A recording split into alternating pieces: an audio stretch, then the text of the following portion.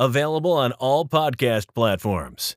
This is the Psychology Cast, the podcast that interviews unique individuals on why they do what they do. Welcome to this podcast, back to Psychology Cast. Hope you guys are all well. Today's conversation, I'm going to be talking to Milap Rani, who is a PhD student, and it's an interesting area that he's doing. He's looking at sound, and it's something that I've been fascinated by. I mean, I do think that one of our sensory kind of like triggers helps us to understand the world in a way that we haven't seen before, and I suppose it fits in with a lot of psychology and the way we behave.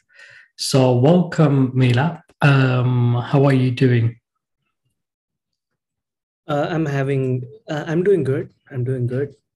Yeah, Milap, where are you from? Like, where I know you're a PhD student, but where are you studying? I'm originally from India. I am studying at the University of Surrey and in the Institute of Sound Recording. Okay, and what year are you in your study then, on your PhD? Currently, I'm in my second year. It's you could say like 2.5 almost. It will be 3 very soon because April 2020 was when I started my PhD. So I only laughed because it was just the start of the pandemic, wasn't it? Yeah, I had a very interesting thing where, I'd booked my flight for like 3rd of April 2020. And the consensus around the world was, okay, the pandemic will be done by March end. Everything will be normal post that. Nah. Never gonna happen. That's not. Yeah. That is interesting. No, I just think that because I was just finishing then. I had my Viva in March. Well, it got cancelled because of the pandemic. So I was just finishing in that same time when you were starting off. It's been a weird time, isn't it? Yeah, extremely weird. I mean, it was a whole journey. It was like, I wouldn't say a journey, but more like it was a long, fascinating story. The way I managed to come here, because I did the first 6 months of my PhD back home in India, and it was almost like.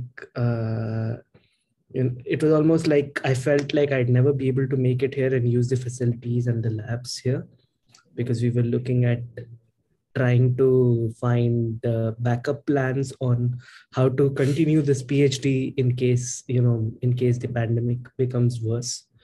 But then it was almost like a heist planning the journey to come here. As soon as my visa came in, I was like, okay, I have to make it as quickly as possible, because you do not know when things will change again.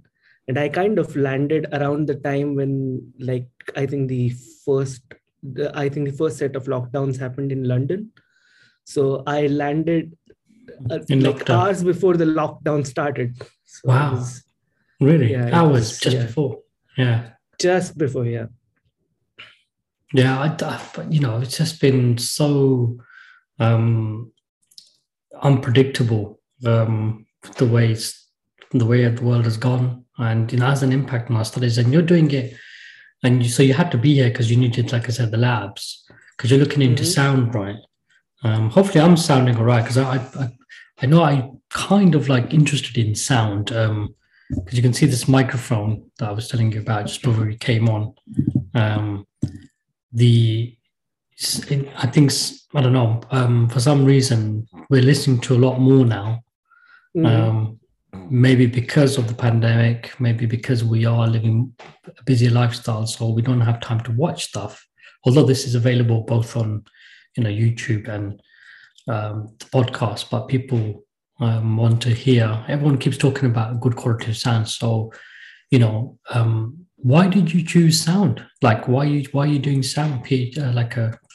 Researching sound. It's because I've been a musician all my life.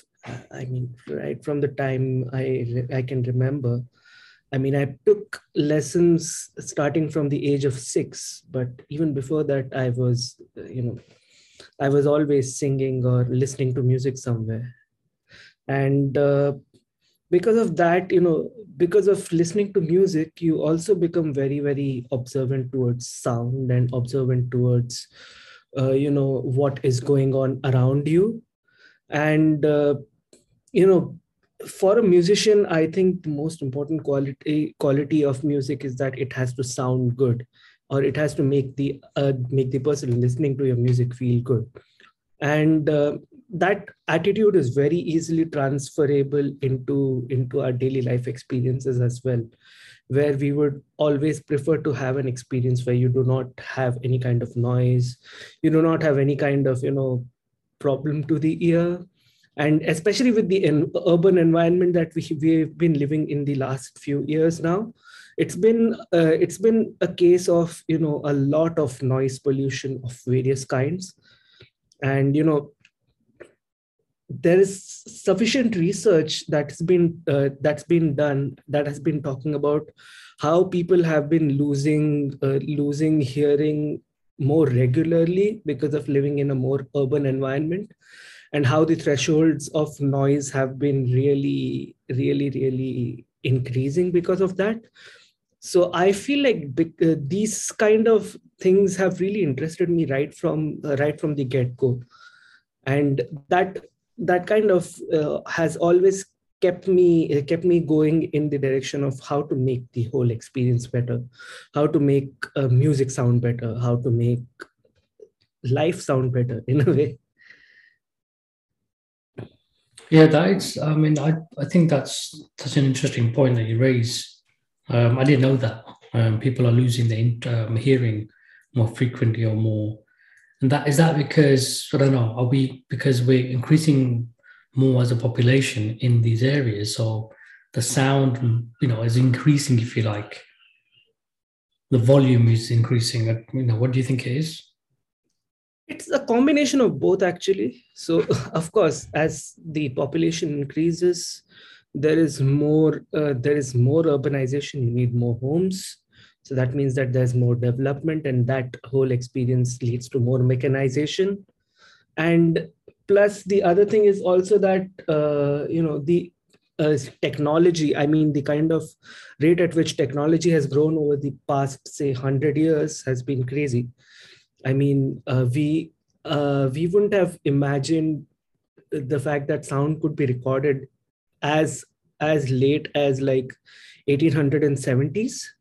That was when the first recording device was made. And since then, we've come to a level where we are trying to get as close to the fidelity of the original sound to as we can. And that experience overall, that kind of a technological growth also means that you are exposed to music much more, but you're also exposed to various kinds of environmental sounds much more. So it's a little bit of both as well, because our overexposure to music as well has an effect on our hearing. I mean, there is again sufficient research to show you that more people are listening to music. I mean, I did a survey myself as a part of my PhD work to determine what people need to change in their headphone listening experience. And as you said earlier, I mean, what I saw was that more than 75% of the world is listening to music now, and using various kinds of headphones or even speakers or any kind of technological devices. But it's also that and this has also caused various risks of hearing loss, because people like to listen to music as loud as possible. I mean, that's how we are all programmed. We kind of just want to get the world out of our vision and out of our ears, and just listen to what we can and just filter out everything else. But uh, overall, it's a combination of both, I would say. Like the higher population, and it's kind of like playing off of each other. where the population is higher, more mechanization. The more mechanization, the more chances of population getting higher.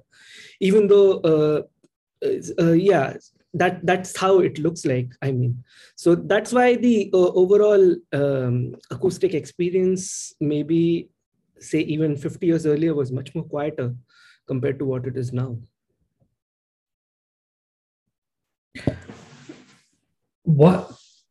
I like what you said about people like to listen to the volume, full volume, if you like, high volume. I'm probably one of them. If any of the listeners are listening, I'm sure they know. They probably listen to this on full volume as well. I mean, do you think basically we are increasing the volume, maximizing the volume, is because we can't hear as well at the low frequency or like a low volume, if you like? I don't know if I'm saying it correct, but do you think that could be an issue, or do you think that's an effect as a factor? It is, because the environmental noise has been increasing significantly. So what people try to usually do is try to filter out the environment and listen to what they want to listen to.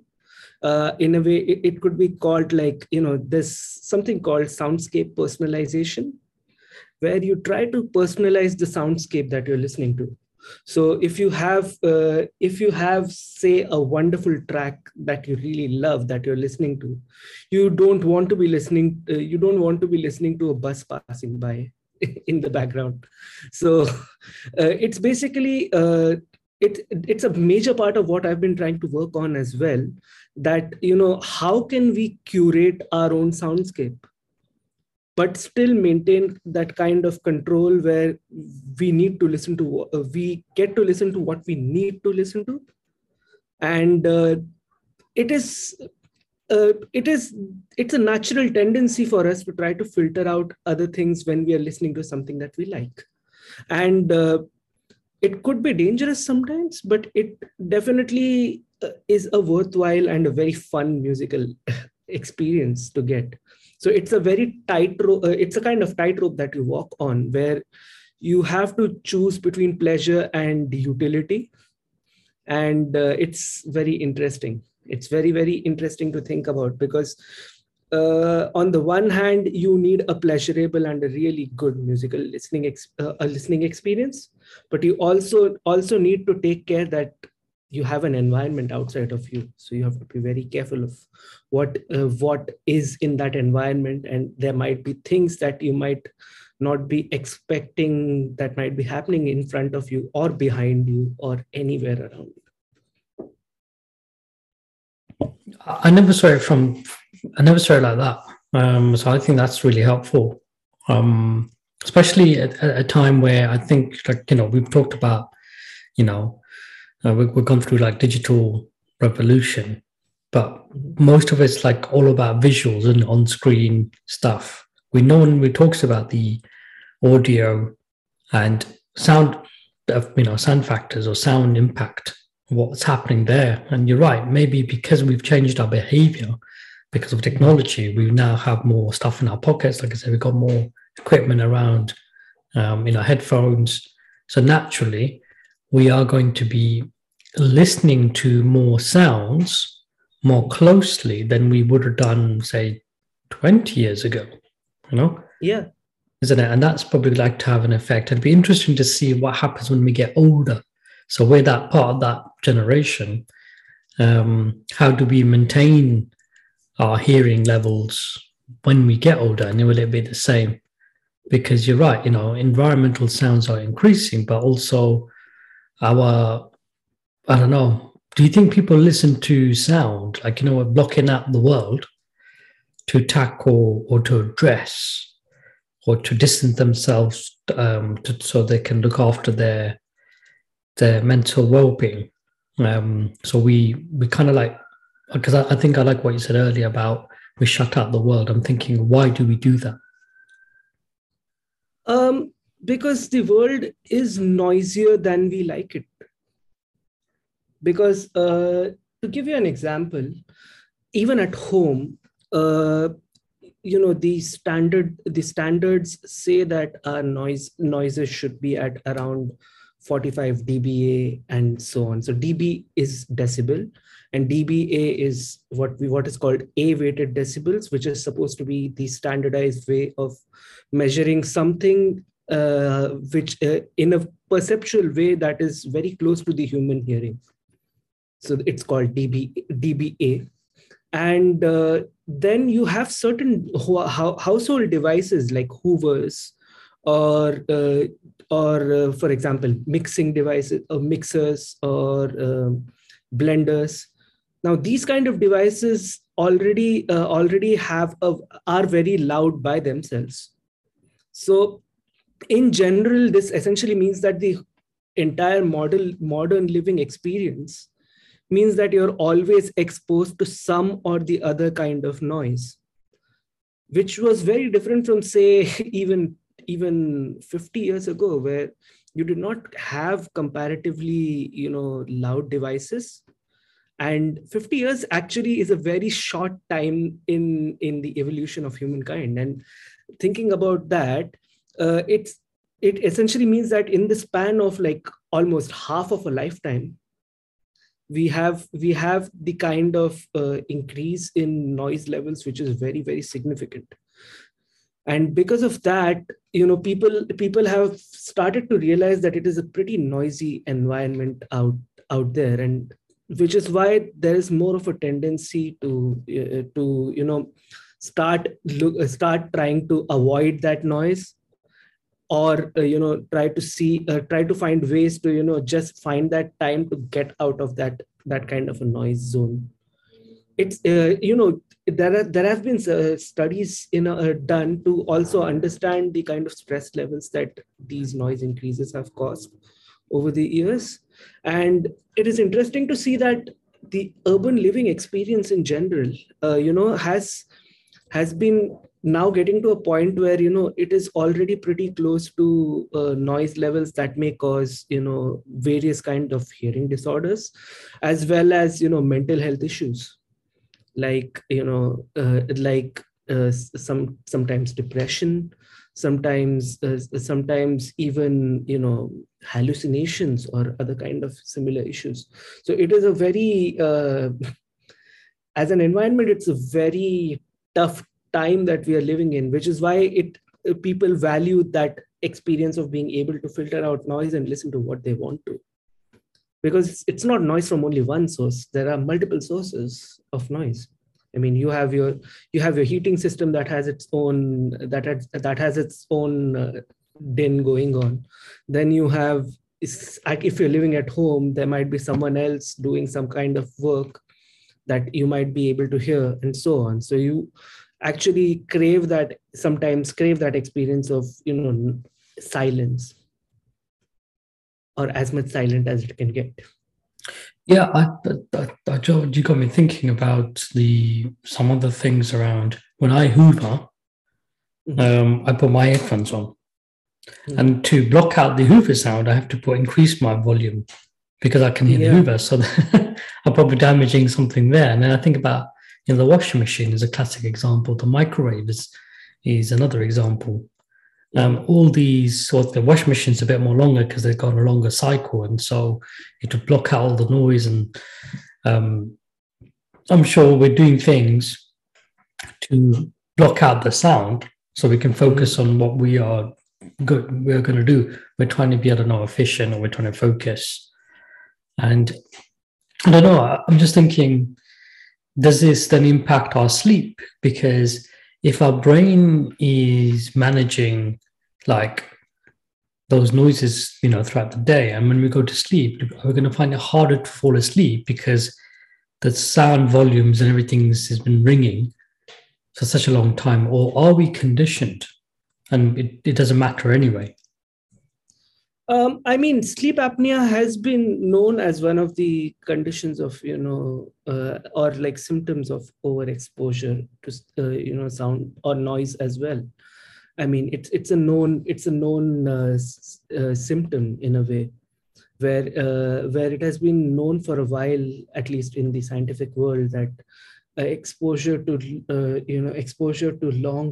long-term exposure to noise above a certain level can cause these kind of symptoms like sleep apnea, or like, ringing, or even tinnitus for that matter. So it is very, very like there are standards now for exposure to sound as well. I mean, one of the standards that I've been also using is a standard for personal sound devices. So if you're listening to mobile phones, if you're listening to headphones, there is now a standard to determine how much you should be listening to daily. So if, for example, if you're listening to 80 dBA is approximately like at around 60% of your total volume. So 80 dBA you can only listen to for around, I would say, if I'm not wrong, you can listen to 80 dBA for, let me check. I think it is around 40 hours in the week. So you can listen, and this keeps the number of hours keeps decreasing by a factor of 2 every time you increase the dB by 5 dB. So if you go to 85 dB, which is approximately 75%, then that factor drops by 2. So that means that at 80 dBA, if you can listen to something for 5 hours every day, at 85 dBA you can listen to it at only 2.5 hours. Then at 90 dBA, which is almost 90% of the volume, you can only listen to it for an hour and not more. So yeah, I have tried. I have tried it myself, and I can see. Yeah, my master code. I can't listen to it for more longer when it's maximum volume because it really irritates, or the brain just shuts down, doesn't process. It's not as enjoyable, put it that way. Yeah.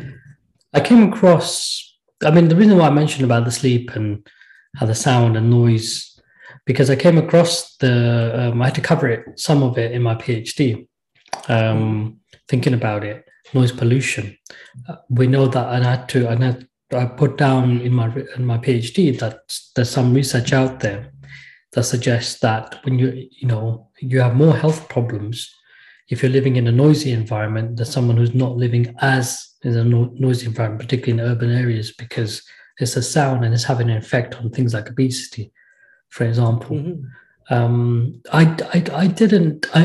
even in working in public health for local authorities and commissioner, I was quite aware of this environmental factors, and noise pollution was something that never really crossed my mind. What's your thoughts on that?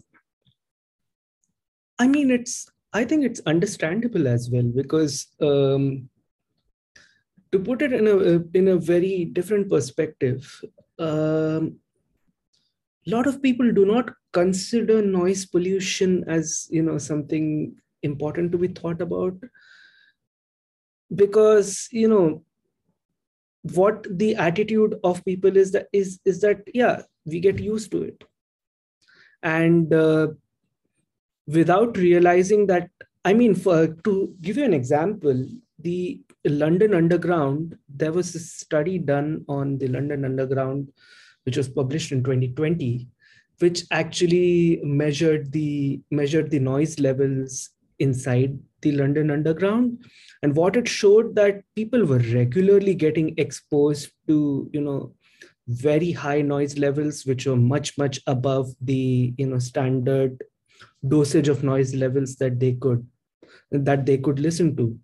So for example, if you're on the Bakerloo line, you're almost like 10 to 15 dBs above the required, above the standard exposure levels.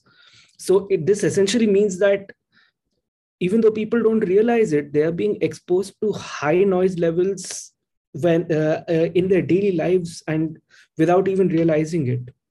So, but because of the fact that the development has happened at such a fast pace, and we like development in general, and we like making our lives easier a lot more. It's just that this factor misses people's eyes a lot, because I mean, development looks cool, sounds cool, but there's a cost to it that people do not usually recognize. And once they do, it's usually a little bit late, and it almost feels like it's too little, too late a lot of the times. And that's what has been seen in terms of even the kind of understanding of sound and noise pollution, where you feel like too little has been done and it's been done too late. Yeah, I mean, I just think that we have to think about the human cost, because essentially it comes back round to us anyway, and we end up paying more. And so, what are you particularly researching, or what is your research focused on then yourself at the University of Surrey? So I'm working for this project called the In Here project, which is jointly sponsored by Bang & Olufsen as well as the University of Surrey. And the research that I'm doing essentially pertains to rendering algorithms that are not context dependent, which means that I will try to develop technologies to make sure that you have a good listening experience in whatever context that you are in. So you might be at home, you might be in public transport, or you might be on the street, or you might be in a different kind of environment. And the idea is that we want to be able to give you a good listening experience, in spite and irrespective of where you are. So it essentially means that you try to understand the interactions between the headphone media and the environment, and you try to determine what the user should be listening to and what the user should not be listening to, based on various kind of criterias, which might be, for example, safety, where if they're on the road or if they're on the street, they will need to listen to certain sounds, like they will need to listen to traffic, or they will need to listen to someone walking by them, if they for security, of course. Like if you feel like you might be affected by some person, like walking by you, and you don't realize it, that becomes an important factor, doesn't it? Or if you are talking, there might also be cases where you want to listen to music, but you also want to talk to someone. So those kind of things are what we are trying to understand and work on. And the other important thing is that we are trying to understand what constitutes the whole listening experience, and what are the various kinds of listening that you do, which is another very interesting thing to look at. So that is the kind of things that I have been working on, and trying to understand how we can overall improve the listening experience. It's thanks for sharing. It's one of the reasons why I like doing this podcast, because I hear about work that never really thought it existed before in areas, and I think about the cross discipline. How does that apply into my field of psychology and human behavior, and how can we then translate this and interpret this in our teachings and our evidence and our discussions? Because I think we all have different key solutions, if you like, to certain problems, and you need to have people in different fields bringing their perspectives, knowledge, skills, and expertise, and that's how we get to solve certain problems in society. So yeah, what's the word? The next part of the podcast is just focusing around your journey into a PhD. Normally we do it the other way around, but depending on how the conversation goes. So yeah, why? Yeah, tell me about how come you've ended up doing a PhD in it. I mean, is this something you always wanted to do, a PhD, or is it something that's been with you from? I know you say you're a musician. Are you like when you say musician, do you mean that you play instruments or you're a singer? So So yeah, I suppose there's two questions there, isn't it? One is about your route into PhD, and the other one was about what type of musician are you specializing in? So I'm actually an Indian classical musician. Although I also do Bollywood and sometimes even Western music. I do sing English songs, and I have a liking for opera as well. I'm a singer, and and but I've also taught myself how to play the piano, the guitar, and the drums. And I've been learning Indian classical from the age of 6, and I also have an All India Radio certification. So this means that I'm actually a graded professional musician in India, and I can do concerts. That said, I mean, I was always I was as a child, I was always interested in music and becoming a musician. And I believe that my journey always went in that direction. But somewhere around the line,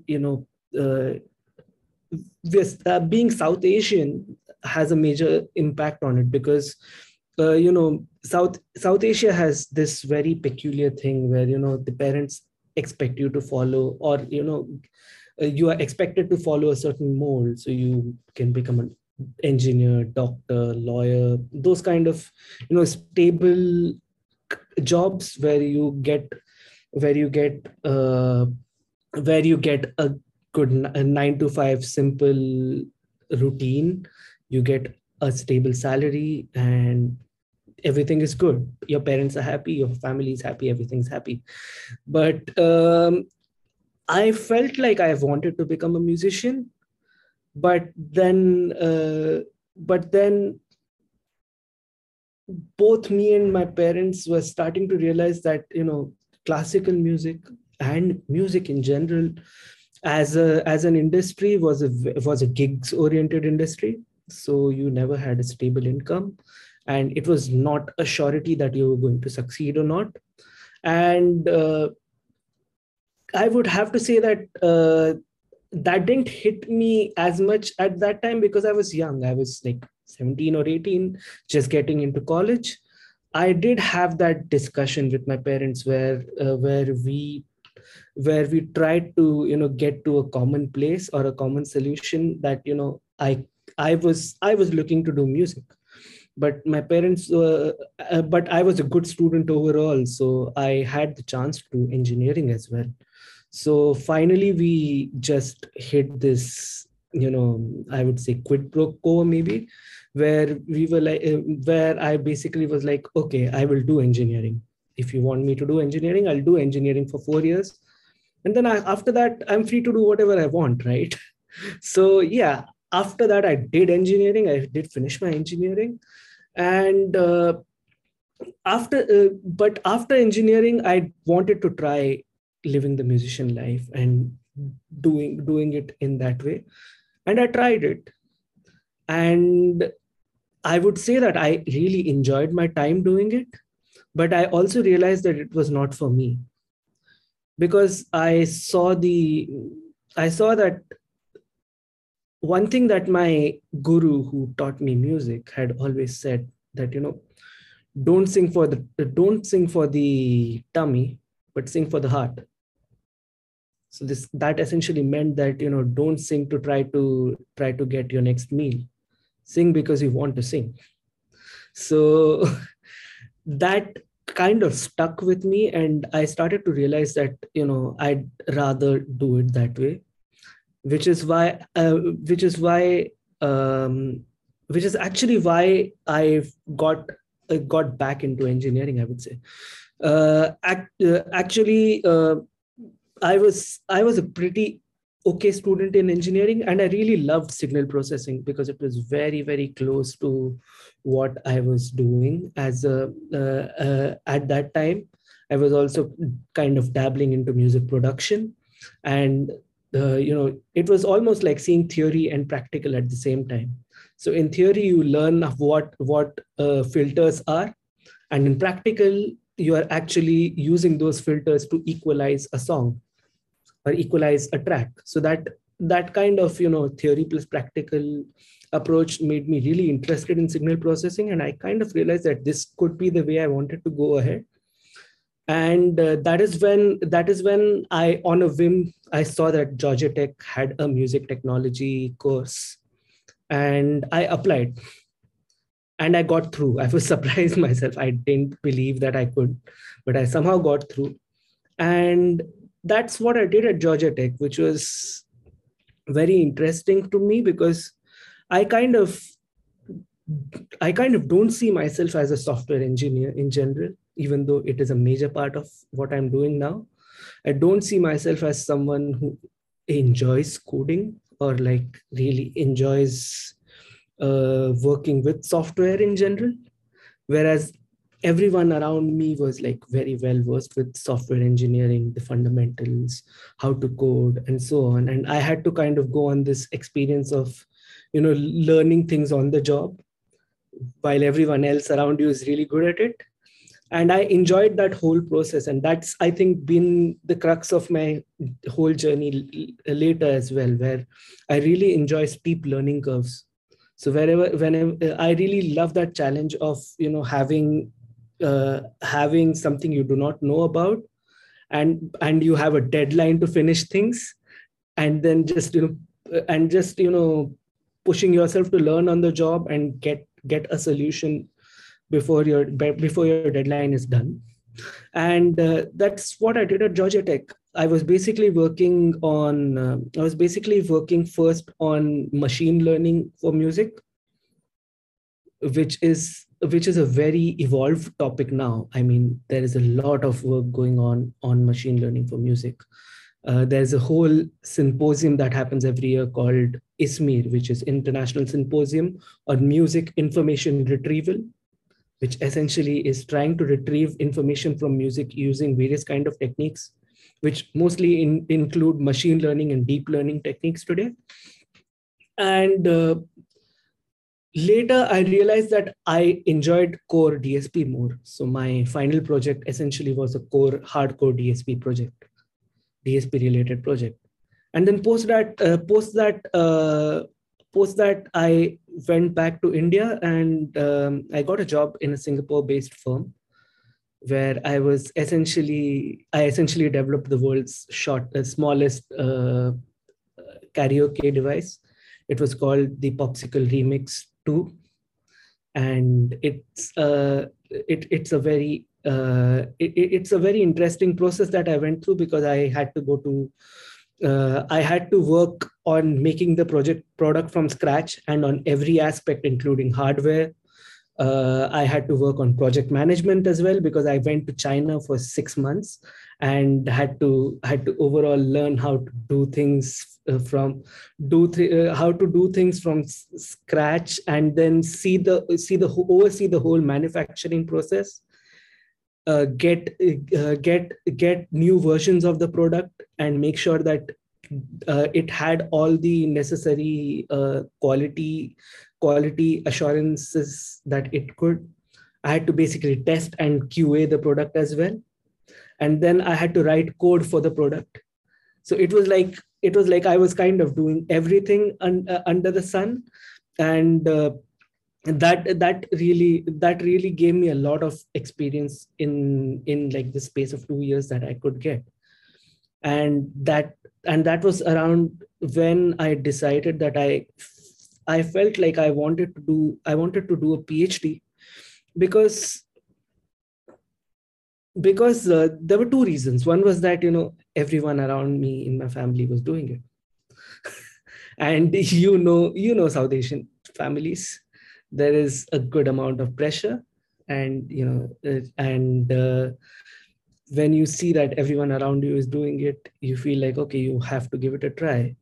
But the other reason was also that the PhD, I've always wanted to teach in a way, because I used to, so in the year that I was doing music, I was also teaching, and I really enjoyed that process. And I realized that I like that interaction between teacher and student.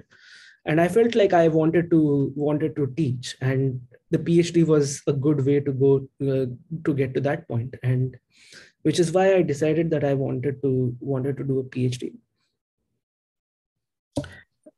Yeah, and thank you again for sharing. I think that you are able to. I think what's good is you're able to find a way to combine your interest and your passion, and paying attention to those and sticking to your choices and your decision. Say, look, I'm not going to do this. I'll do it, but I have a plan, or I want to do something I want to do, and somehow you've kind of like kept that side even at this level. Being a musician and doing PhD in the area of sound, like and you said about teaching, because I think when you're fully invested, like on a motivational level, the industry benefits. Like they get a person who's really cares about this area and understands and is from that area. So I think having that,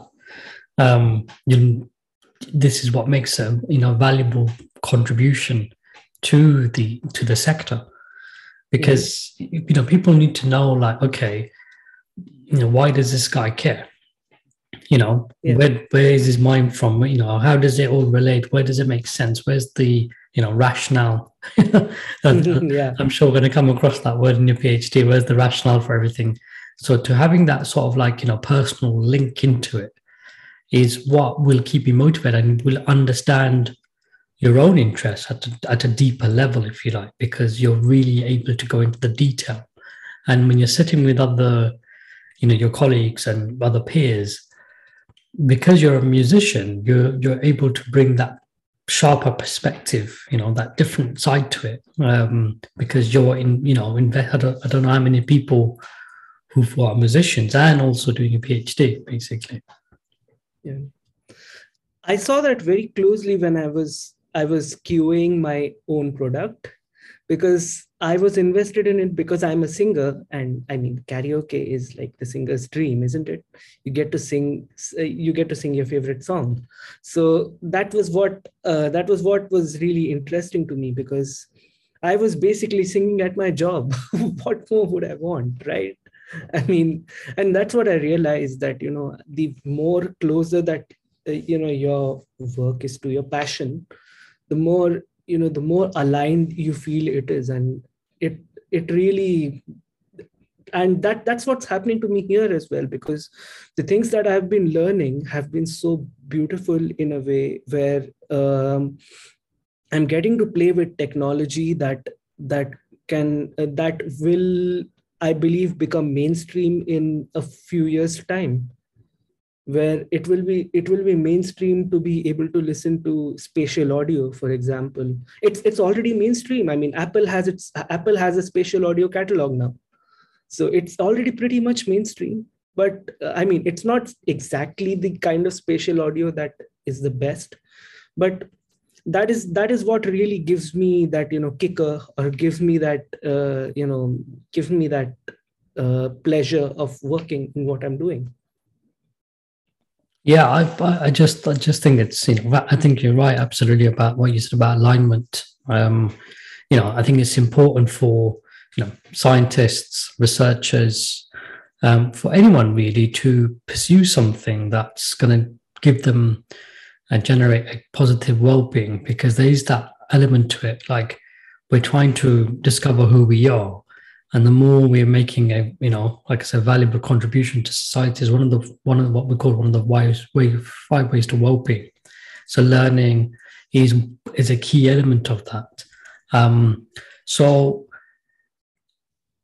yeah, the future does look exciting. I mean, I remember seeing this other sound. It's called a virtual haircut, and I put it on. Yeah, that was some years ago. I think someone played it about 12 years ago to me, and I just thought it was fascinating that my brain could basically pick up the sound, put the earphones on from different parts of the room and where it is. But so where does what's your plans next? And I know we're coming to the end of the podcast. So what's your plans next? And if people wanted to get in touch, and to learn more about work and to hear from you, where do they contact you? Um, so the plans next for me are, I've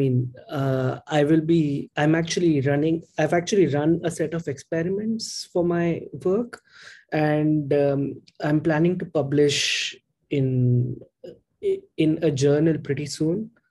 I also have another conference paper that I will be publishing pretty soon as well. So it's kind of, I'll be working on two separate papers at the same time. It's going to be very interesting. Writing is not exactly my favorite thing to do, but I'm getting there. I'm getting to a point where I'm starting to enjoy the process. On the other hand, post the PhD, I'm actually looking to maybe join a company or work in the AR or VR sector, where or maybe the gaming industry, where there is a lot of research going on in terms of how sound could be integrated to create a much better and much realistic experience in terms of gaming, as well as the possibilities that I could also work in the headphone industry, because I've already developed algorithms and technologies for headphones as well. So basically I basically there are quite a few avenues that I could go to post my PhD. But on the other hand, I'm also a musician, so I also will try to keep looking to perform around the UK, around Europe, in India, as much as I can. And to if you want to reach out to me to know more about my work, you could contact me on my LinkedIn, which is Milap Rane again, and my Instagram, where I do post a lot of videos of me singing and stuff like that, which is more personal, but I also sometimes post work related updates there. My Instagram is at the rate Milaps underscore musings. I'm also available on Twitter, and my Twitter is Rane Milap. So RANEMILAP. I'm also available on email. So my email ID is milapworks@gmail.com. No, thank you so much, man. I'll put those details down in the link to this podcast so people can get in touch with you. And I think it's fascinating. You've got so much passion and also ways forward with this, and the way you've said, what earlier, what I really like, what stuck up for me, singing from the heart, not from the tummy, is shows is a brilliant example of like following your vision, your goals, and your values. Focus on the values that you are adding. So before we go, I normally ask the guest to provide just a few last words of they want to share with the audience who might be listening, or to the listener who might be listening to this podcast. And then once you stop talking, I'll stop recording. So just a few words, whatever comes to mind. But before I go, I just want to thank you so much for taking part in this podcast, Psychology Cast. I wish you well. I'm sure it's going to be an exciting time for you and the industry and for the University of Surrey. So over to you, Milap.